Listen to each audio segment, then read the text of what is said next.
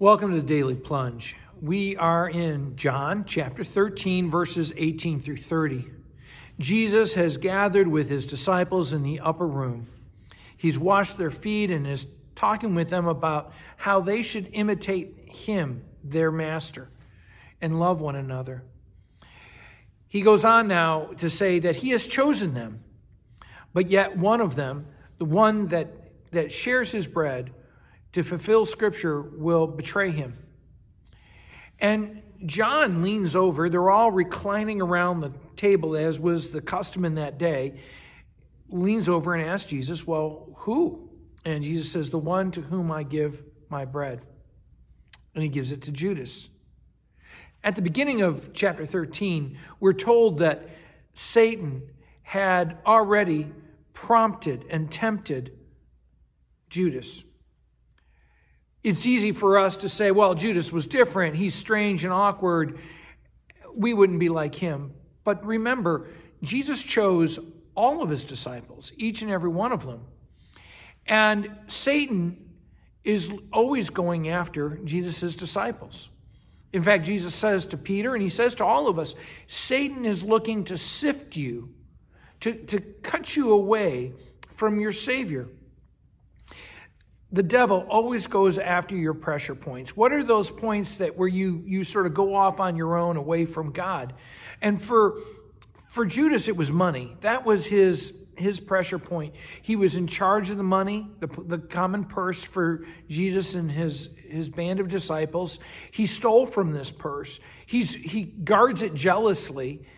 And when the chief priests offer him 30 pieces of silver, he goes all in. Right? In fact, Jesus says to John, the one to whom I give this bread, that's the one who's going to betray me. He gives it to Judas, and then he says, what you're going to do, go do quickly. And then John tells us that Satan entered into Judas. It's one thing to be tempted and prompted by Satan. It's quite something else to allow Satan to overtake your perspective, your thinking, your way of acting. And when we begin to think that we know better than Jesus, that we need to tell Jesus how to be the Son of Man, we have gone too far. And that's exactly what Judas does. He's trying to push Jesus in a certain direction.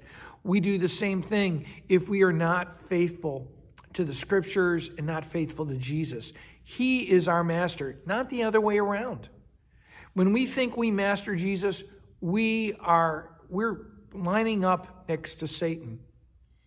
It says that after Judas did this, he took the bread and he went out into the night, into the darkness. And when Satan takes us over, that's where we're going. We're heading into the darkness. Ultimately, the devil will destroy Judas completely. He will commit suicide. And that's what happens to us, that when we cut ourselves off from Christ, we are being destroyed by Satan. As children of God, we need to look not to this world, but look to the light of Christ. Follow Christ in everything we do, and to seek our deliverance, not by our own efforts, not by the things that we think we can control, but to have our deliverance from evil, from and through Jesus. His work on the cross has done it. Cry out to him. Tell him you need him to be your Savior. Let's pray. Heavenly Lord, we know that we are tempted. We know that we are prompted by the evil one. Lord, help us to cling to you each and every moment of our lives. Amen. Thanks for joining us today for the Daily Plunge. We hope you hear the Lord speaking into your life.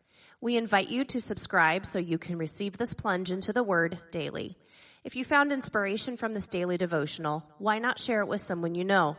It is available in video on Facebook and YouTube, and in audio format on Apple iTunes, Spotify, and everywhere your favorite podcasts are found. If you want to help support this ministry, go to Apple Podcast and give us a short 5-star review. Finally, we invite you to join us for worship on Sunday mornings at St. John's Lutheran outside Fort Wayne, Indiana. Check out our website at sjlt.org.